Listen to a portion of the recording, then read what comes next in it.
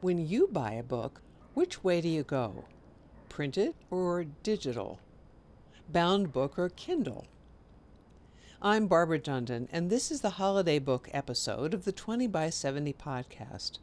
I grabbed some folks recently in East Falls to ask them the print versus ebook question, which looms large over holiday gift giving. I actually do both. I love holding a book. That's nice, but I actually use a library app so I can rent ebooks immediately, which is very convenient. So if there's something I'm interested in, it's nice to automatically have it in my hand. I don't like ebooks at all. They're not books. It's a story on a computer. I buy a lot of books, and I have a lot of books, and I have maybe a book problem, and I need a physical book. If I'm buying a book for my daughter, who's 5.5 years old, it has to be a paper book. It's so much more powerful. If I'm buying a book for myself, I'm about expediency, and I need that to be an ebook on a Kindle. Have you bought a book recently? I actually just bought one today. I backed one on Kickstarter. So when it arrives, will it be a physical book? It will. It's going to be a limited edition physical book, yeah. I don't buy books often, but I do prefer the physicality of holding something and, smelling a freshly printed book. Okay, so maybe Amazon's Kindle doesn't rule the universe yet. Still plenty of love for the old-fashioned bound book. Now, to take us beyond the type of book to the titles you might want to give that special someone this December, here's our host, Chris Satullo.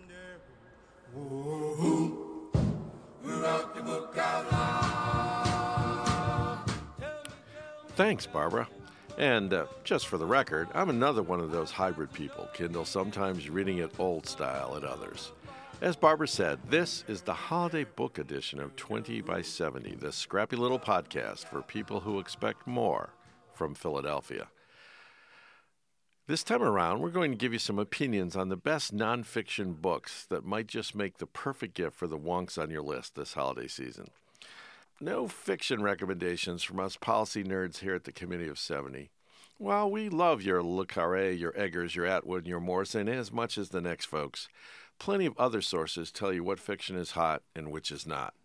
We are here to tell you about books about politics, policy, history, and ideas that will offer some ballast for your brain during these topsy-turvy times.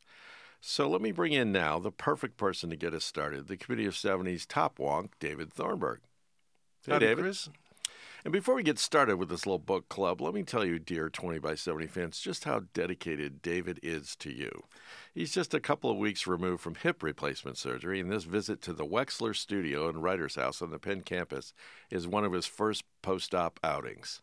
So how's it going with the cane, David? I'm feeling good. I'm feeling much, much, much more hip. Okay, there you go. Oh, that was You terrible. wouldn't believe how many hip jokes there are out there. I have heard almost all of them. I'm going to take your word for that, David. We don't have to hear it anymore. Anyhow, let's get to the topic at hand. Books about policy, about politics, about history, about ideas. They're sort of your meat. Yeah, you're hitting my sweet spot, and I actually enjoy recommending books too. I'm sort of a walking Amazon review site, I guess. And I was born and raised in an environment surrounded by books, which, by the way, for all of you, doubters out there, is probably the best thing you can do in raising a child is surround the kid with books. So books are our friends. And Right, but though, from what you told me about your parents and your poor mother, surrounding yourself by books and never throwing any of them out like your father, the former governor, is perhaps not the best idea for somebody who has to move occasionally. Let's just say my folks have kept bookshelf builders quite busy over the years, and to the point that it's hard to find room to maneuver in their in various houses and apartments that we've lived in. So I come by this naturally. So, David, what was indispensable on your bookshelf this year as we lived through a very memorable year? Yeah. Well, I got 5. But a little bit before I get there, I want to just sort of underscore and restate why reading actual books these days is so important. Sure. we're not getting a great example at the top, as it were. I think our current president said that the last book he read was the Bible, and when asked to name the book in the Bible that he liked the best, it was Corinthians the Second. Or something like that. Or something like that. He's not a reader, let's just say. But it's critically important, I think, even as just to be an effective, active citizen these days, to have some sense of, where we've come from, the history of the great American experiment. Have we ever seen a Donald Trump before? Hint, read a biography of Andrew Jackson. It both, might make sense of things, give us some sense of, how the lessons of the past translate into our present and future. Which leads me to book recommendation number 1. I read this year The American Spirit, which is a collection of essays and speeches by David McCullough, the eminent and wonderful historian of whom I'm a great fan, partly because he's born and raised in Pittsburgh, and he actually wears black and gold at every lecture that he delivers. No, he doesn't, David. Okay, you're right. But, by the way, I'm a huge fan too, not because the Pittsburgh thing, but because I'm a Civil War nerd. Right. So, The American Spirit is a collection of his lectures and essays over the years, and a couple things come out of that. One is his embrace of the positive spirit of this country. That in which at a time when we seem to be just throwing things at each other all the time, this sense that people in McCullough's view in America are good, they care about their communities and their neighborhoods, and they often band together in kind of great acts of civic renewal is reassuring, at least. He also uses a great metaphor in one of the essays that he writes, which is a reflection on a timepiece, an analog timepiece. And he says that the old-fashioned one with the arms for the minutes and seconds and so forth. And he said, the great observation you should make about when looking at an analog watch is that it both gives you a sense of the past and the future. You can see even as we're in the present, where we come from and where we're headed, as opposed to a digital timepiece, which only tells you where you are right now. So take that as a metaphorical encouragement to dive into history and put that history to use. There's another thing that strikes me there is it's also understanding that history is cyclical. Yes. Things come around and go around. They change with each sweep, but there's some pattern there. Yeah. Meanwhile, again, the digital thing is just charging forward with no memory of the past. Yeah. So it's a great all-purpose kind of a metaphor. So that's a great overlay on why reading, particularly history, is of value. So that gets me into book recommendation number 2. And I would be letting down my legion of fans and former students if I didn't mention this one. I have kind of a reputation because I'm a huge fanboy of this particular book, which is The Power Broker by Robert Caro. Oh, we are going back a bit. We are going back a bit. Still on the shelves, though. Still available. Well, I tell you what. So The Power Broker is the story of Robert Moses, who was the most powerful person in the city of New York for probably 60 years, and a person that most folks have never heard of. And Robert Caro's 1,200-page book, it's only 70 hours if you listen to it on as an audiobook, tells the story of how Robert Moses, starting out as kind of a urban reformer 100 years ago, mastered the art of power in all of its forms in the city of New York. The great bridge builder, tunnel builder, Jones Beach, Carnegie Hall, pretty much everything literally that moved in the city of New York. And it is just a engrossing and captivating story. It is required reading, absolutely required reading for anybody who wants to play in the sandbox of urban politics. And I say that, I get lots of backup on this. I think President Obama, when he was asked about the books on his bookshelf, Power Broker's there. you could wander the halls of City Hall, the legislatures, governor's offices, whatever. I mean, it literally is like it's a primer on urban politics. So, Also, David, occurs to me particularly relevant in 2017 as a big part of the sort of ongoing conversation in Congress and certainly in state houses and city halls around the country is that infrastructure that was built in the age of Moses and with other versions of that in other cities around America there's no other word, it's crumbling. yeah, And we've talked about making the same kinds of major investment in infrastructure that were mother's milk to Robert Moses, but somehow we can't seem to assemble either the will or the wallet to do that anymore. Yeah. Well, and this is a story of a man who managed to bend New York and the political architecture of New York to his will. And in doing that, build a lot of great, as you said, infrastructure. There's some other issues about Robert Moses. Yeah, he bent New York to his will for good and ill. There's a lot of wonderful legacies of Robert Moses, and he destroyed neighborhoods. He was his arch enemy in some ways was Jane Jacobs. He was of the grand stroke and the masterful sweep of concrete, and she was about the small details and the grid. That's right. That's life right. at street level. That's almost the iconic archetypical. Argument about what city should be Robert Moses versus Jane Jacobs. And he was pretty clearly a racist, even by the standards of his time. So it's a complicated, very human story, again, told masterfully. Here's the interesting little tidbit takeaway about Robert Moses. Great bridge builder, road builder, tunnels, in the age of the automobile. He never had a driver's license. He never drove a car himself. He was chauffeured his entire life. So, take that as a teaser to dive into 1,200 pages. Yep. You can have it done by the beginning of the year. Right. I mean, piece of cake. And by the way, before we move on to the next one, if you take David's advice and read The Power Broker and really love it, as you probably will, Robert Caro's got another, 3,000, 4,000, 5,000 pages for you on Lyndon Baines Johnson. It's just an appetizer. Yeah. The only other thing I say about this is my wife is a children's book illustrator, so she and I have a lot of we're on the same page on a lot of this urban policy sort of stuff. I made her read The Power Broker, and and she loved it. So take that as an endorsement from somebody who doesn't wallow in this stuff. Right.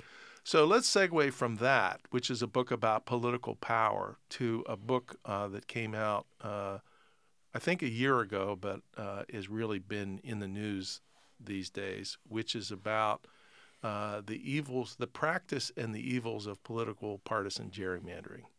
And hold your ears. Okay, David, I'm not on public radio anymore. You're not on KYW anymore. We can actually say the book's title here. Hold your ears. The name of the book is Rat Fucked. And the author, David Daly, is I think an editor for Slate. And he writes really the behind-the-scenes story, state by state, of how political operatives have commandeered the seemingly arcane art of drawing political maps to hugely negative effect in this country. And what, pray tell, David, would be the first state in the first chapter of Rat Fucked? Well, that would be Pennsylvania. Yes, it would. Yeah. Essentially, the story that in which Pennsylvania plays a lead role is that after the last redistricting, the Republican Party, and this was a stroke of strategic genius, realized that they needed to control the redistricting process across the states, or at least in key states. And in order to do that, they needed to win substantial margins in state legislatures. So the opening chapter is how Karl Rove and what was called at the time Project Red Map. Project Red Map. Karl Rove inspired Project Red Map, parachuted into an unsuspecting state legislative race in western Pennsylvania, representative named David Levdansky, threw $1 million of outside money into that race, targeted mailers, negative stuff. Levdansky never knew what hit him, and he lost the race to a Republican. And that became part of, not the entire story, but part of how the Republicans gained a substantial majority in the state legislature that allowed them to control the maps. So hugely significant, well-told stories, again, state by state, Some positive stories. He talks about Iowa, which is every kind of gerrymandering reformers kind of Beau ideal, right? Beau idea, yeah. But it should be required reading for anybody interested in this issue, and there are a lot of people interested in that issue, as we are. Right, and I think Radfuck deserves some credit for basically laying out this somewhat arcane bit of inside politics in such a dynamic and interesting way that people could grasp it and really get the message. And I think this book is a little bit behind the surge of interest in Pennsylvania across the country about doing something about gerrymandering. One, since I did read this book, I can offer one more thing. One amazing thing they did. This is really good journalistic storytelling. One of the states he was looking at where the jagged lines, follow no apparent purpose, and the only way to unlock the key is to figure out, well, what voters live on this side of the line and what voters live there.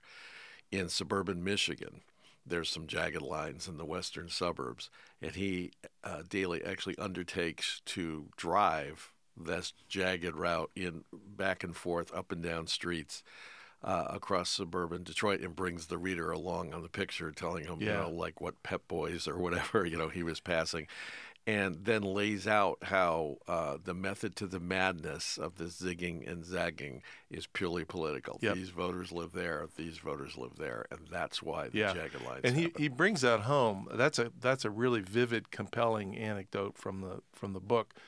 He brings it home because as he's driving this twisted, jagged route, he sees things that don't make any sense, that there's a library from some community on one side of the street and a rec center on the other side, or schools on one side and the playing fields are on the other side. It's from an understanding of like what communities are about makes no sense whatsoever.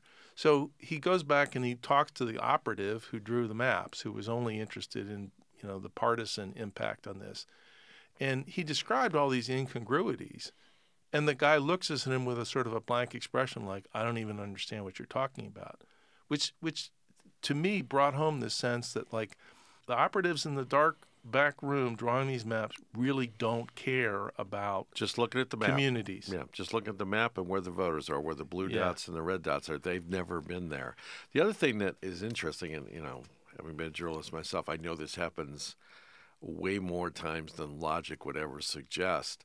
Some of the political operatives that Daily interviews are actually so proud of what they've done. They are remarkably open about what the strategy was. They're like really proud that they did this, and they're in some ways almost unconscious of how it's going to strike the ordinary person. Yeah, which tells you how detached this art, this political art, is from everyday citizens and the way we live our lives.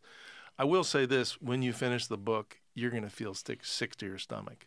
It's a very troubling comment about the state of politics and the manipulation that goes on in that business. All right, well, David, a coming attraction. We will be talking to the author of Radfuck, Dave Daly, in our next episode. And the good news is he has some tales to tell about since he wrote the book, which ends on a fairly dark note, how inspired he's been by what's happening around the country in the campaign against partisan gerrymandering. So there's a sort of note of uplift that we can offer. Right. There's a rising. What do they call that in English? A rising action. Mm-hmm. So, all right, dude, what's next on your list? So this one is kind of random and is not a paid political advertisement. But this summer we were in Massachusetts, and I went. When you go on vacation, you should always go to the local public library for a couple of books to read while you're there. So we're in Massachusetts, and I'm scanning the shelves, and I picked up Elizabeth Warren's book, A Fighting Chance, which was not her most recent book, which is more of a political call to arms, but this is Elizabeth Warren's story. And I did not know much about Elizabeth Warren except for the absurd and you're going to Pocahontas? I was going to go there, but it's so offensive to me. Yeah. Let me just park it there. Anyway, so Elizabeth Warren's story is really quite something. She's born and raised in Oklahoma, very modest circumstances. I think her father worked at Sears, lost his job at some point. She got a scholarship to go to college and then dropped out because she wanted to get married and then had a kid and then basically, she was growing up in an era where, women stayed at home. The man goes off to the breadwinner job. And this is a story of her step by step taking control of her life. She finds a way to go back to college and get a degree. Then she decides to go to law school. The most intriguing thing about her politically is that she was a Republican into the mid-90s. But it really was after the kind of contract with America, Newt Gingrich world, that she emerges from that. And then the book closes with her telling the story of the creation of the CFPB, the Consumer Finance Protection Board, which is certainly in the news these days. I found it as a very compelling story. It did lead me to think, just as arm's length, again, not an endorsement, that she would have been a pretty powerful presidential candidate this last time around, and we'll see what happens in the future. But take that as putting a marker down for political biography. I think understanding the story of how people got to where they are tells you a lot about where they're going to go from here. So that's number 4, and let me close this out with a book that I just read a couple of weeks ago, which is a book called Dead Center by a former congressman from Western Pennsylvania, Jason Altmaier, who served 3 terms in Congress, literally was recognized as the most centrist candidate by all the statistics in Congress at the time. Fat load of good that did it. Yeah. Well, interestingly, he lost his seat after the last census because Pennsylvania lost a congressional seat. Republicans controlled the process, and it was his seat that was tossed out. He was then pitted against another Democratic congressman in the primary, lost, and then that seat is now occupied by Keith Rothfuss in the western part of the state, and a grotesquely disfigured seat, only overshadowed by our 7th district here in Pennsylvania, in Philadelphia, which is near and dear to our heart.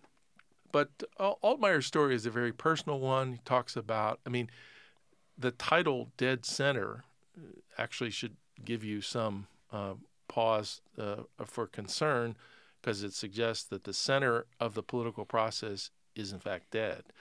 And the stories he tells there basically that, we're in this environment now where if you even talk to a member of Congress from the other side, that invites all kind of shame and finger wagging, and, they take away your parking spot and all that sort of stuff. So it drives home the pettiness of this partisan dysfunction that we're in.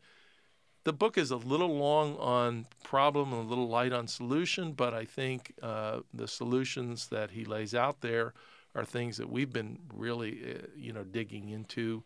Things like, redistricting reform, opening up primaries to independents or making them top 2 primaries, the role of money in politics, and so forth and so on. So it's a sobering book. But one that, there's a lot to learn from because it's such a personal story from this member of Congress. And, I actually talked to him a few weeks ago, and I think we'll grab him for some book event and maybe get him on this podcast as well. So. Right. Well, David is somebody who for many, many years has written a column and done a radio commentary called Center Square. I can tell you that trying to stake out some turf in the center can be a perilous enterprise, and disdain for centrist is, I hasten to add, one of the few bipartisan activities in this country. Both progressives and conservatives are increasingly disdainful, and you're seeing a lot of that on the left in the Democratic Party right now. And it was, I believe, Jim Hightower, the famous and famously pungent Democratic politician in the state of Texas, who articulated the classic line about centrists: the only thing you find in the middle of the road is a yellow stripe and dead armadillos. Good line. Spoken like a true Texan. Yeah. Just one thing about Altmaier. There is a sort of a maybe commonly held perception that centrists or moderates are just sort of like indecisive and can't make up their minds and don't really have strong opinions. And in reading Altmaier's story, I think that really counters that notion, because he is a person of strong opinions.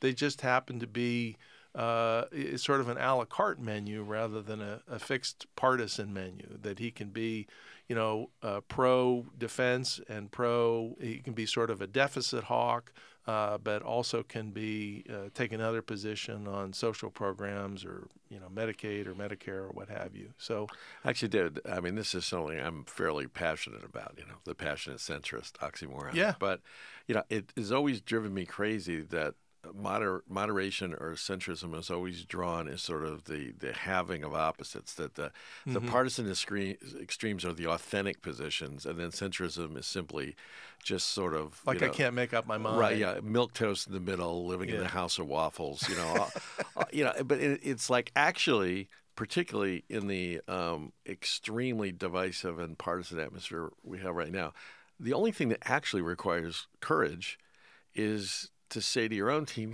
we can't just stay over here. We've got to move. We've got to get something done.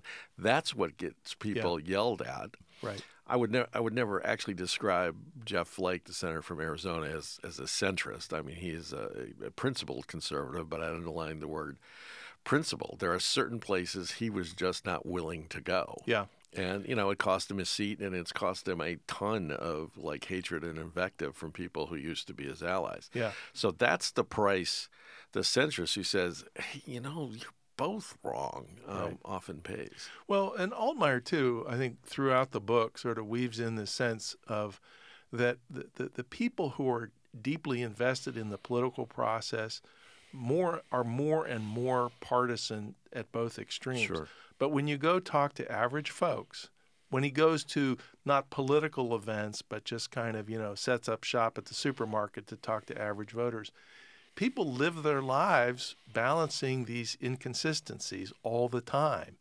And so the challenge is, can we find ways to bring those folks more into the political process, at least to vote, to counter-effect the negative consequences of these ardent partisans? Well, my sort of shorthand summary or description of what's going on that I think leads to a lot of voter apathy, and it's not, a lack of concern about where the country's headed.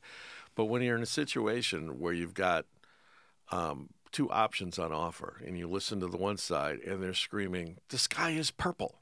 Yeah. And you go, it didn't look purple to me. Then you go to the other side, and they scream with equal vehemence, "The sky is orange." And you look up and you go, anybody here think it looks blue? And you turn out there's nobody on the ballot who thinks it looks blue. So you go I'm out of here. I'm out of here. I'm not choosing between these two nutcases. So Altmaier's book is a good setup for, I think, what is a great challenge of the day, is to see if we can try to find a way to rebuild that messy, productive center that ultimately, gets stuff done. All right. Since it's the holiday and gift-giving season, we need to wrap this up in a bow, David. Can you I got to exert, what do they call that, a little point of professional privilege. I got to slip something in here. Oh, I'm so sorry. I forgot about that. Of course. Go right ahead, David. So Dad. Our older daughter, Blair, is an author, published her first book this summer called Who's That Girl? It's a young adult novel set in Philadelphia. It is the perfect gift for, teenagers 16 to 60 or, one of those kinds of things. All right, it's actually a delightful little story. So Who's That Girl? Blair Thornburgh, look it up, review it, buy it, share with your friends. Quickly, you got a dish. Is there a father figure in this novel? Funny you should mention that. I kid you not, there is a father figure. It's highly autobiographical. The father figure, one of the reviews, according to one of the reviews, which I did not write on Amazon, says how drawn the person was to the father figure, who is hysterical and steals every scene that he's in. So I'll just leave it there. Yeah. But if that doesn't, that should tease you enough to go buy the book. Okay. Who's That Girl? With your paternal duties out of the way, now let's wrap it up in a bow. Review the 5 recommendations. Okay, 5 recommendations from the top. The American Spirit by David McCullough. The Power Broker by Robert Caro. Rat Fucked by David Daly. A Fighting Chance by Elizabeth Warren. And Dead Center by former Congressman Jason Altmaier. Thank you, David Thornburgh. My pleasure.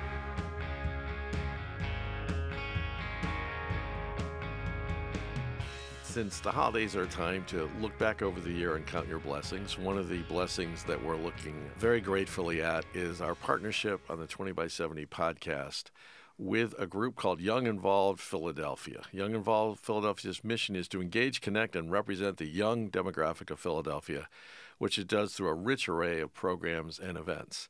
And it's been our pleasure to have a number of members of Young Involved Philadelphia, including the organization's very capable president, Becca Gable, on the podcast during 2017. And we look forward to more cooperation with YIP in 2018.